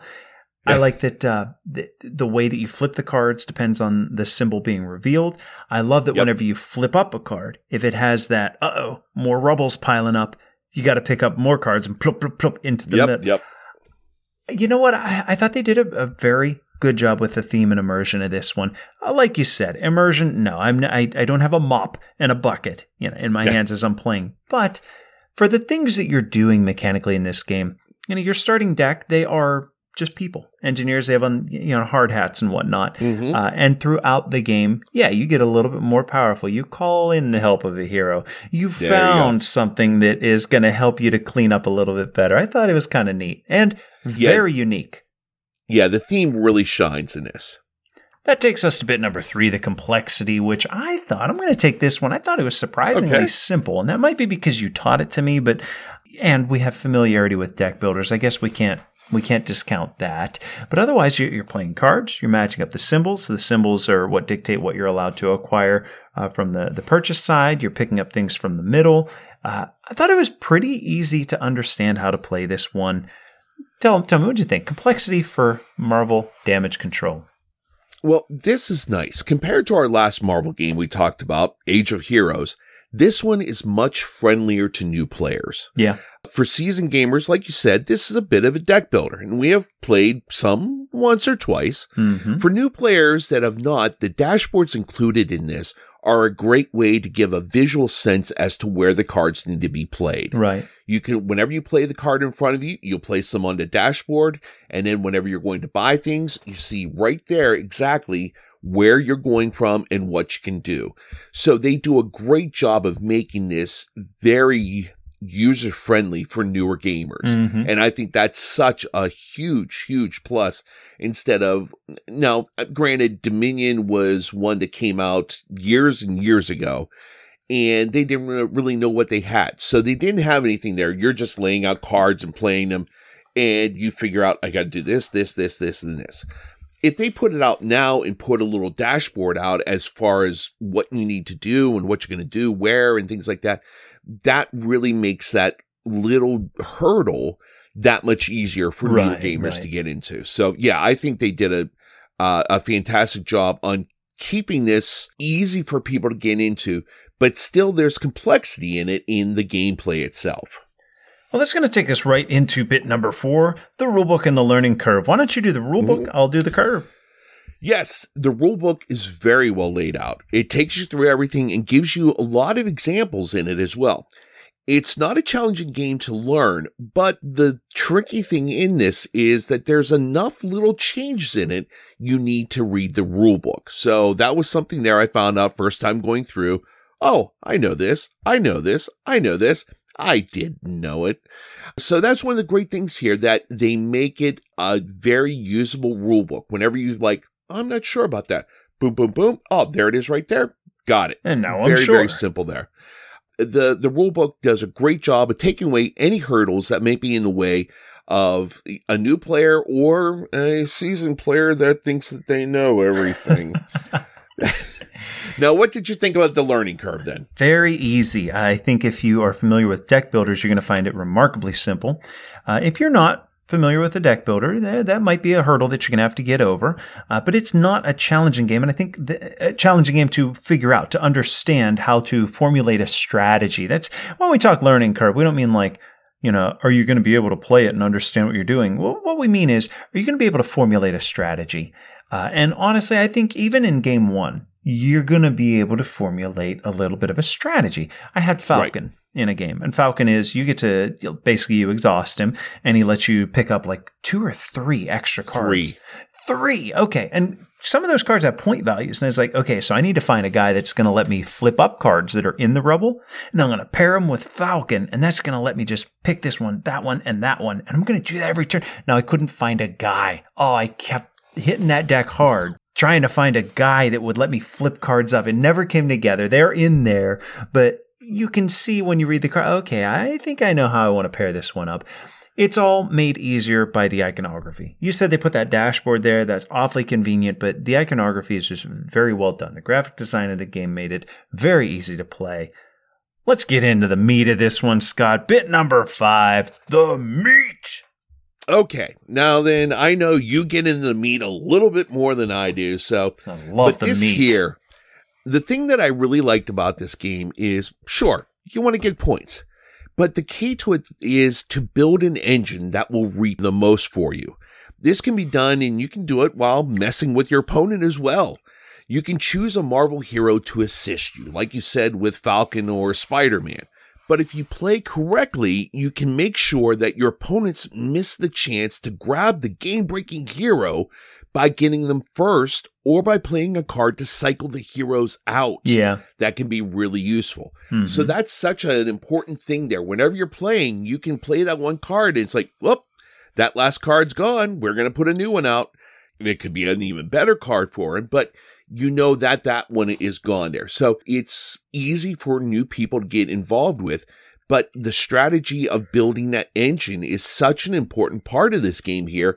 And I think it's one of those things that it's not overdone to the point of you get upset if you don't get what you need exactly. Yeah, you can still make an engine out of what you have and still make things work. And that still makes an enjoyable process. So, your meat of the game, what did you think of that? Oh, you said a lot of it there. And you know what, this doesn't tie in with the meat, but how fun is it when you get to like flip a card up and it's something that just works? And you're like, I found that. Oh, I can't believe I got that. And you want to get your poker face on there. You want your poker face on. You don't want to like grin too much like, this is it. Oh my, so much of it is in the deck building.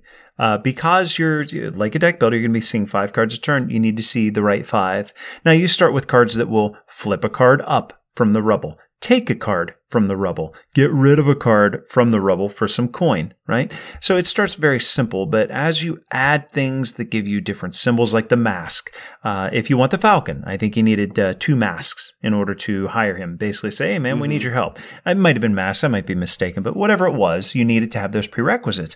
Where do you find those prerequisites? Typically in that rubble that you're sifting through.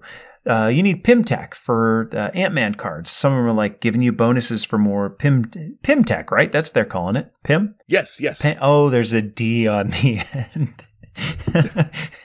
Sorry. I think that there's a lot of meat in this game in how you're constructing your deck, what cards you're finding, what you're opting to get rid of. And then there are end game points in those heroes too. Like Captain Marvel I don't think she did anything on her own. She was strictly like at the end of the game, you get 3 points for each mask symbol.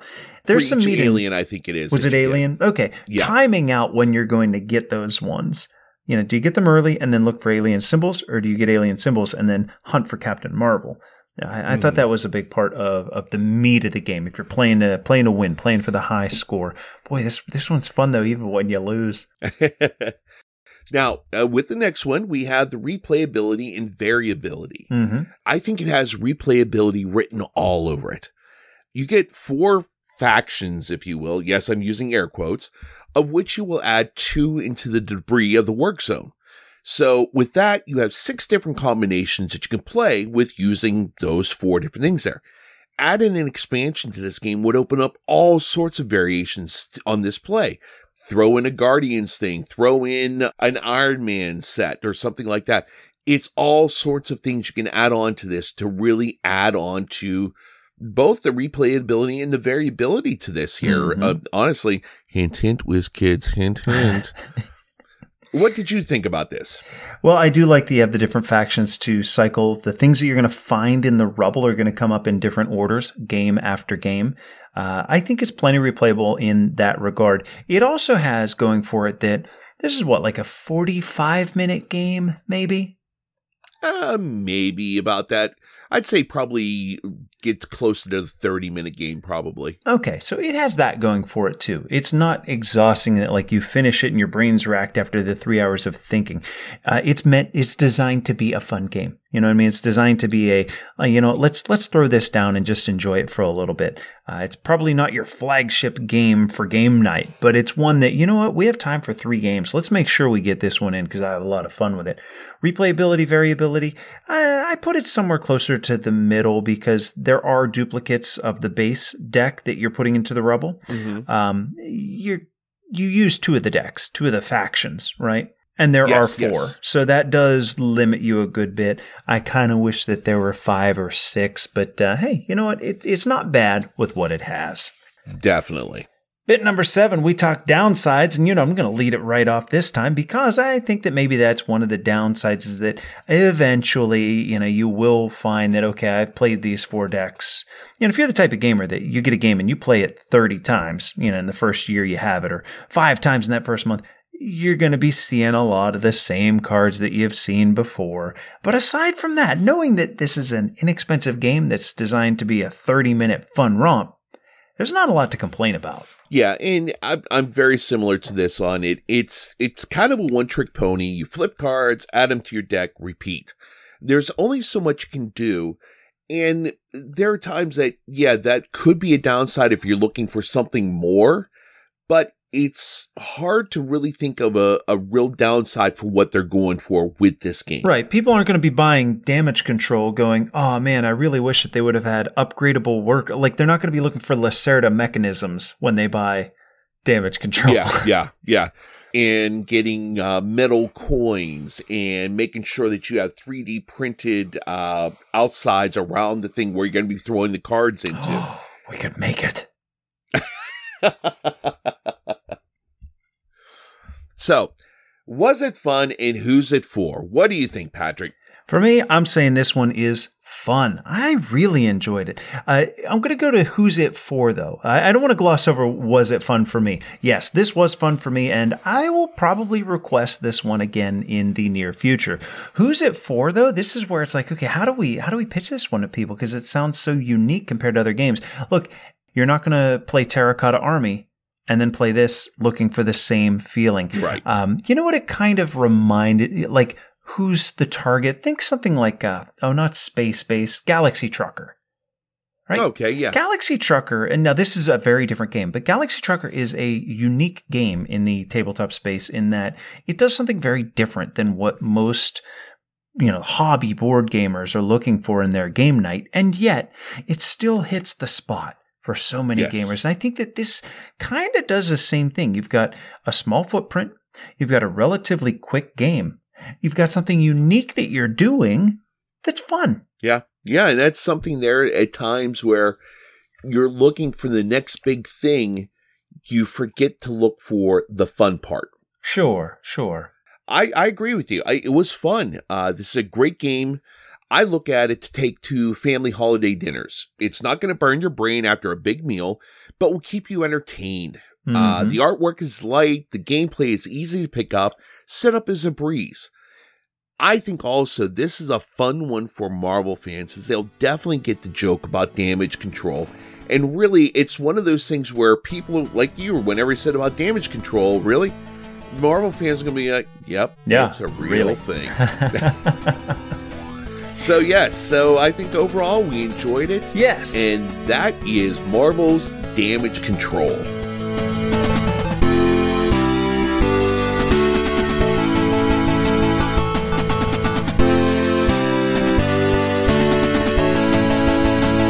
Scott, every dead body on Mount Everest was once a highly motivated individual. Buddy, 1 year ago, we had the chance to play and review Summit, the board game from our good friend Connor over at Inside Up Games. And this, I would say, used to be their flagship game up until Earth came out. This is Trey Parker's favorite game, and boy, they had a big sign up at Origins last year that said that. Oh, yeah. Summit's a lot of fun. This is a pretty cool one where you're scaling a mountaintop. You can play cooperatively or competitively, and when we reviewed it, we did several games competitive because we want to kill each other and cut the ropes and whatnot. So, a year later, how are we feeling about Summit? Well, I haven't had a chance to get it back out, and that's mostly due to trying to learn new games all the time. Yeah. But it's one that, personally, I think I will always keep in my collection no matter what. Because one, it is so unique with the triangular pieces you put out on the mountaintop there, the different ways to play it. And I think it's special to me in that I got to play that whenever it was first coming out at Origins, along one of the side hallways with Connor and two other guys here, meeting Connor for the first time. And since then, we've become friends, and always a bright spot to see him at everything. I want to get it back to the table more often. I want to introduce it to more people because it is such a unique thing there. I just haven't had a chance to, and I think I'm going to try and make that a difference here in this next year coming up. Oh, boy, what a thematic game this is. Yeah. You know, you start moving those meeples up that mountain, you see your food, your rations go down, and, you know, it feels like, oh, man, I got to keep my guy alive. I got to get to the next camp. Oh, I want to go out on this rope. And then it is very take-that-y. Some of those cards were nasty to each other. And, And frankly, I like that. You know, it's a competitive game where you're trying to race up and down a mountain. It should be take that. You should be able to like pull little tricks on each other. I'll never forget the first one of those times we played. I think it was a sled. You got a sled. Oh yeah. Yep. And it was like on the way down. You can go from one encampment to the other, and I was just like, what? And I just picture there's King Scott in his with his crown and his kingly gear on a sled, like, cheerio, peasant, passing me as I'm like freezing my butt off with no food on this side of this mountain. It's fun. It's one of those games that I don't have it in my collection, so I'm going to play it when it comes out. It's not up to me to bring it out. Yeah, and it's one of those things where you said about the sled. The neat thing about it is if you find that sled on the way up, well, hey, you can just stow it somewhere on the side of the mountain and get it on the way back down. But therein lies the rub, because if you don't make it to the top first and your opponent does, they know where you put the sled, and they're going to take that sled from you. So yeah, there's a lot of cutthroat action. I haven't played it cooperatively, but I will have to give that a try sometime. Maybe we'll revisit it. Well, we probably should have before today, so we could talk about co-op, but just talking about it, I'm kind of jonesing to get that one back out. Maybe we'll hit up Cooperative Summit at some point in the near future. Sounds like a plan. So 1 year later, we given it the recommend. Neither of us had it in our top 10 games of last year, of all the games that we reviewed. I still think, though, that it's a very good game, and I'm going to recommend it. Yeah, it's just such a unique game that really stands out from all the other games you probably have on your shelf.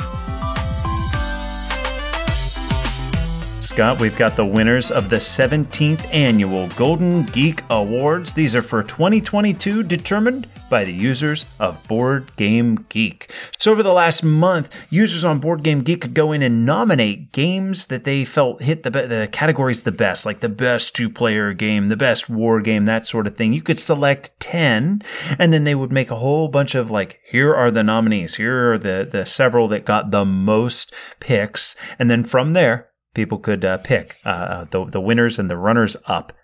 You ready? I certainly am. All right, so let's start this off with the best two-player game.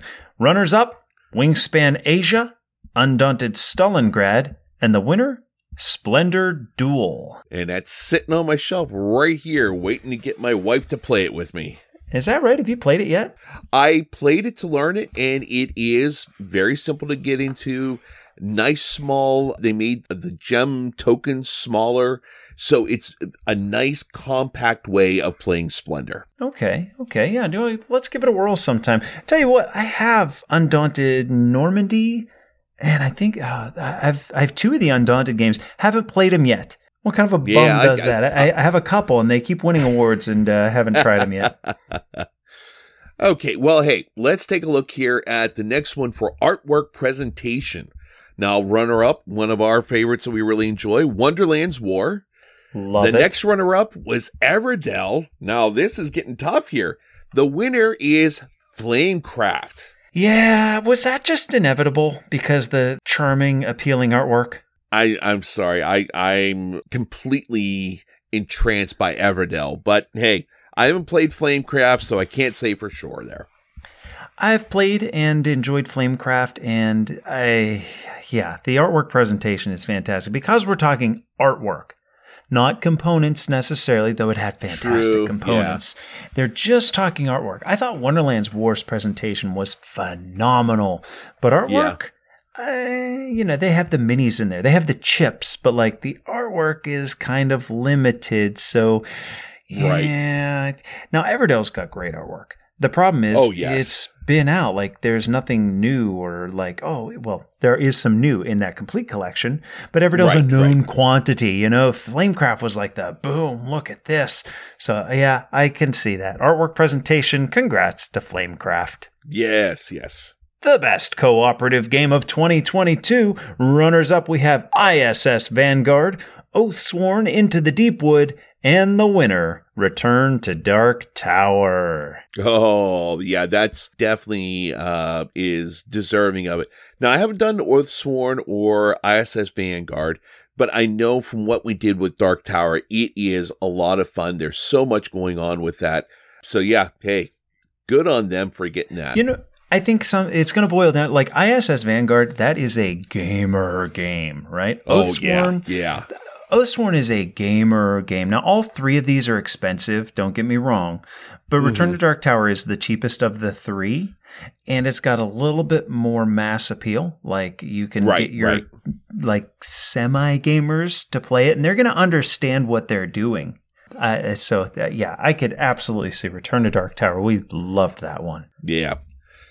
Well, Beck's game expansion. Now, this one here seemed like it was just made for me. So, runner-up was Dune Imperium Immortality. Mm-hmm. The next runner-up was Wingspan Asia. And the winner was Dune Imperium Rise of Ix. And I will have to say, of the 2, I really do like Rise of Ix a lot better. Immortality, sure. I mean, it looks great and everything, adds new things to the game. But I think Rise of Ix just gives it that extra little bump that it needed to make it just from like a great game to, whoa, this is an epic game we're playing right now. So, yeah, good on them for that. Did you get your big fancy box for that yet? No. I got some things I got to get out of the way first, but that's going to be coming. The most innovative game, runners-up, Turing Machine, Heat, Pedal to the Metal, and the winner, Cat in the Box Deluxe Edition. That was another one that I think might have been inevitable. That thing made a huge buzz when it came out, what with the tricks being whatever you declare and putting your marker onto that grid saying, okay, this is what we're doing, and no one else can play this color, this number. Very innovative game. I just have to wonder, did you find Heat to be innovative? Maybe it was. I have not played Heat yet. So, I mean, it was one of those things where you play it and you kind of get an idea where you're going with it. First time I played Cat in the Box, I'm just sitting there like, what am I doing? And then it took a while for it to like click in, like, oh, I get it now. So, yeah, I think definitely Cat in the Box really did knock it out of the park there. Well, how about Light Game of the Year? We've got 2 runners-up, Splendor Duel and Long Shot the Dice Game. The winner, Cat in the Box Deluxe Edition for the Light Game of the Year. That I find a little bit tough because, yeah, it's a light game. It's a quick game to pick up and play. But there is an amazing level of strategy in that. that it's not just one of those things where you're just like, oh, I got to play this, blah, blah, blah, blah. No, you have to really plan that game there and play it, because it's one, whenever you talk to somebody and you say, all right, so it's a trick-taking game, but none of the cards have any colors until you decide what it is. I gotta now, say, if you're going into it, it's like, this doesn't make sense. And then until you actually sit down and play it, and it's like, you gotta go through the motions. Hence why it won most innovative. Yes, very much so. I gotta say, I really liked Long Shot the dice game, and if I was picking like game of the year, I would have gone with Long Shot. My complaint with Cat in the Box is you play over several rounds, and seemingly every time I've played, someone runs away with it. Like, come round 3, kind of like, oh man, it's between these two. These two are out, but these two, it's between them. And then like partway through round 4, you're like, okay, this person's got it, which I guess that's how a game should go. But man, it almost feels like a player elimination after 2 rounds. If you had a bad round, it's like, oh no, this basically, it's almost like a survival. Just don't have a dud round where you score in the negatives in those first 2 and you're in the running. And I can't seem to figure it out. I'm a lover of trick-taking games, so I'm all over Cat in the Box taking it, So what do we have for medium game of the year? All right, medium game of the year. We have a runner-up with Flamecraft, another one with Wonderland's War, and the winner was Heat, Pedal to the Metal. And this, I could see this as being something that is a medium weight type of game. There is some things you have to take into consideration here when you play the cards, when you get them back in your hand. Now, Flamecraft, Wonderland's War, I've not played Flamecraft. Wonderland's War, I don't think it has the appeal that Heat does. I mean, yeah, it's an interesting thing there, but if you don't have your finger to the pulse of what's going on in the gaming universe, you're not really going to know what this is. Heat, you've got those cars on there, running, racing, pedal to the metal. Yeah, I'm in. So I think that's one of those reasons why this probably won out over Wonderland's War and Flamecraft. I can't comment much because I haven't played Heat yet. Flamecraft, I was lukewarm on. It's a fine game. Wonderland's War, I love. I absolutely love. I can't wait to play Heat because that's immediately where my mind's going to go, is comparing it to Wonderland's War. There's also the potential that there's a newness bias. What do they call it? Like a bias. Because Heat is brand new. So like if you've got your box of Heat and it's out of print and everybody wants to play this game with you, right?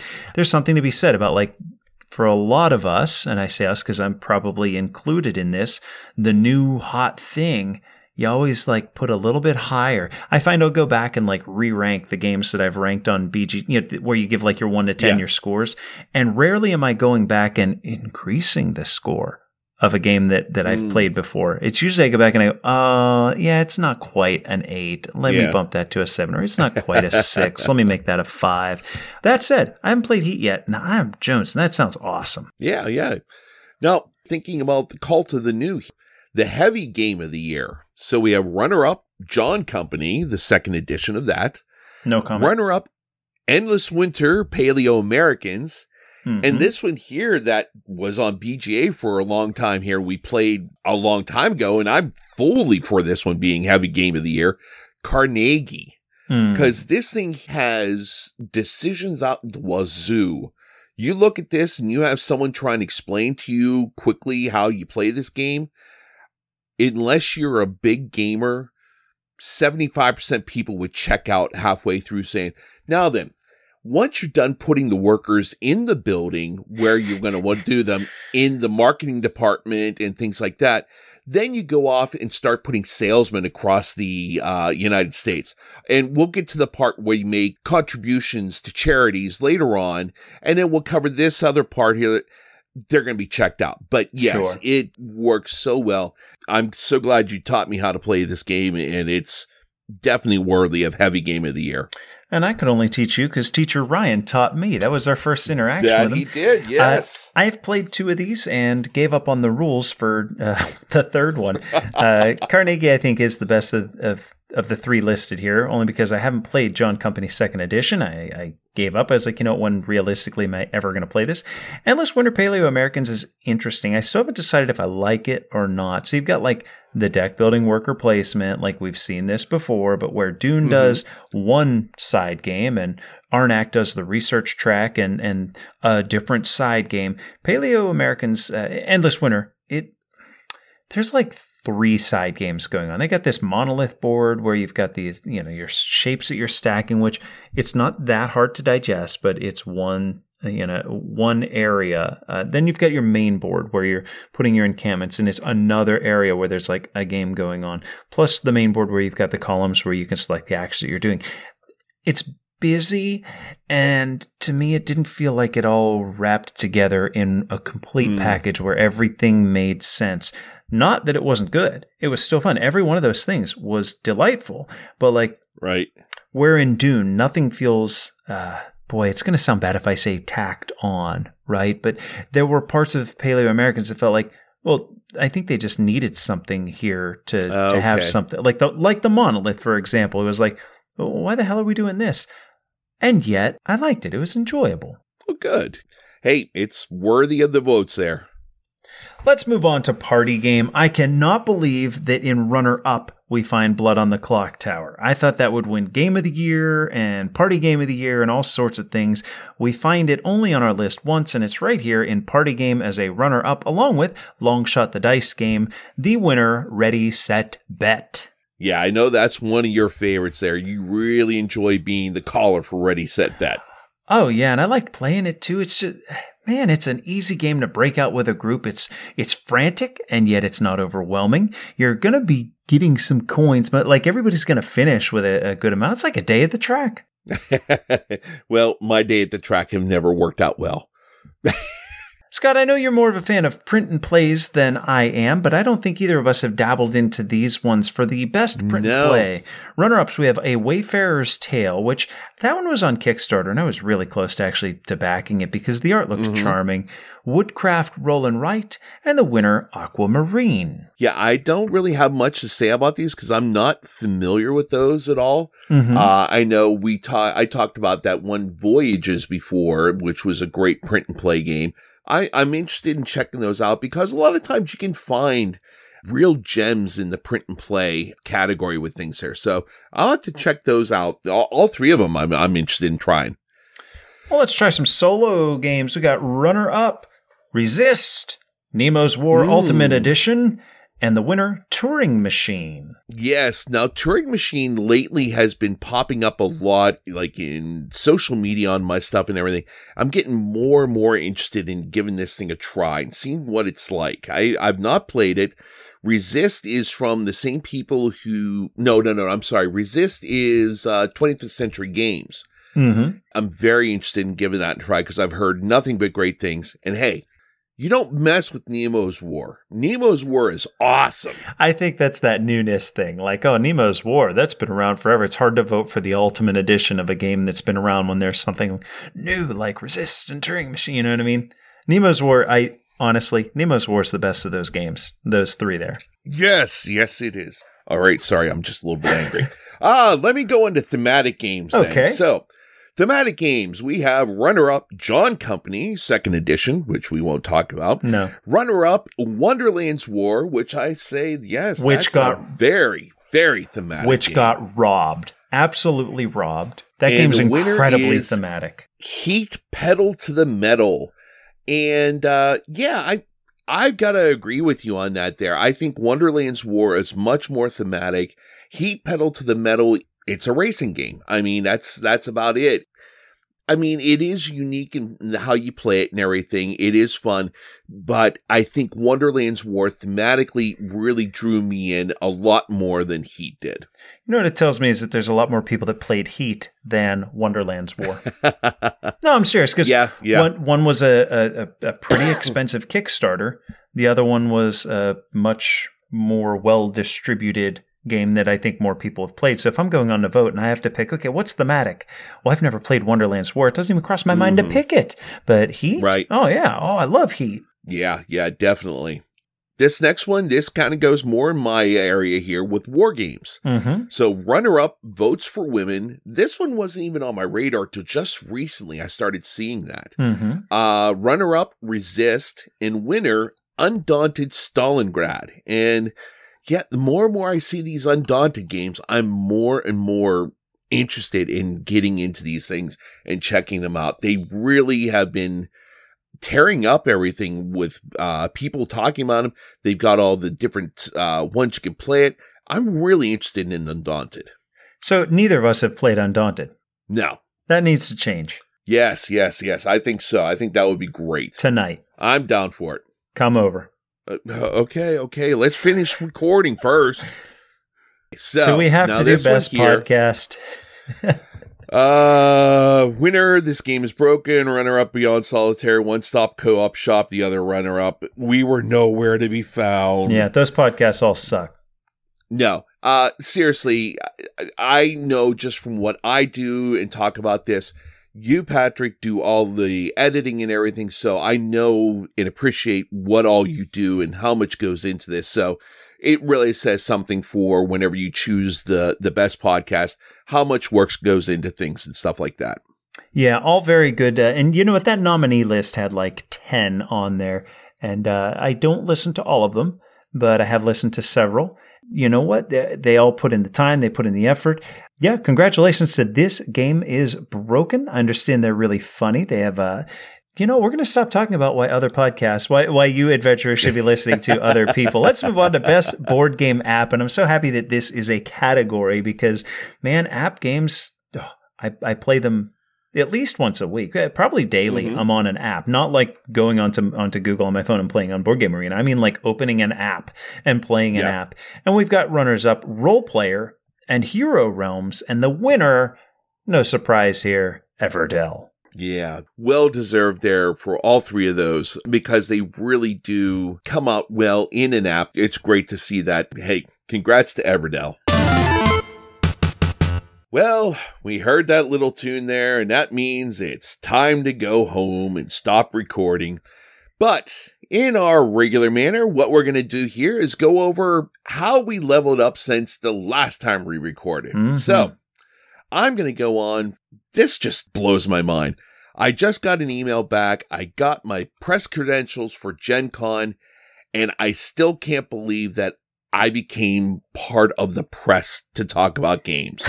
This is the craziest thing. I cannot get my head wrapped around this, that we're doing something like this with a hobby that I love so much. It's mind-blowing that comes with it. So it's so very much appreciated, and it's just an absolute honor to be able to go there, see things, and be able to talk about them with you and have everyone else listening in. So that is awesome. Well, my level up this time is that we're going to be joining James on the Board Game Binge podcast. James is the producer of Cities of Venus, which is crushing it on Kickstarter. Go check it out. We're going to be on his podcast. I think we're going to record on the 17th. Now, he told us his turnaround time is like they produce their podcast like within a half an hour. It's mostly live, virtually no editing. So we got to be on our best behavior. And man, I'm excited and get on there together and have some fun. Wow, okay. I will have to mark that down on my calendar here. That sounds awesome. Wait, you didn't have it on your calendar? He told us when we were talking with him. I was just having a good time talking with him. I wasn't paying attention.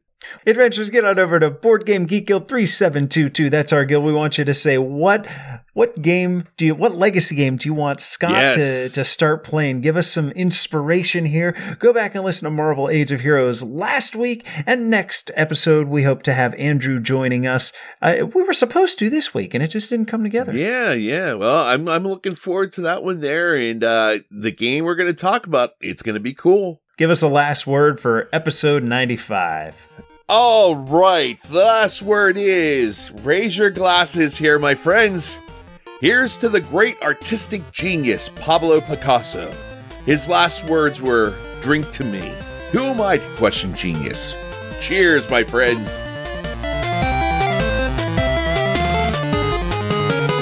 Thank you you adventurers for joining us for this episode of the Level Up Board Game Podcast.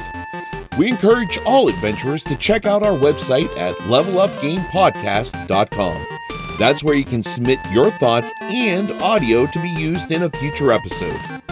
Please consider rating us on iTunes, like us on Facebook, follow us on Twitter and Instagram, and join the Board Game Geek Guild, Guild 3722. Music for the podcast provided by Adam Haynes and the Heatley Brothers. And remember, whether in hobby or in life, always do what you can to level up.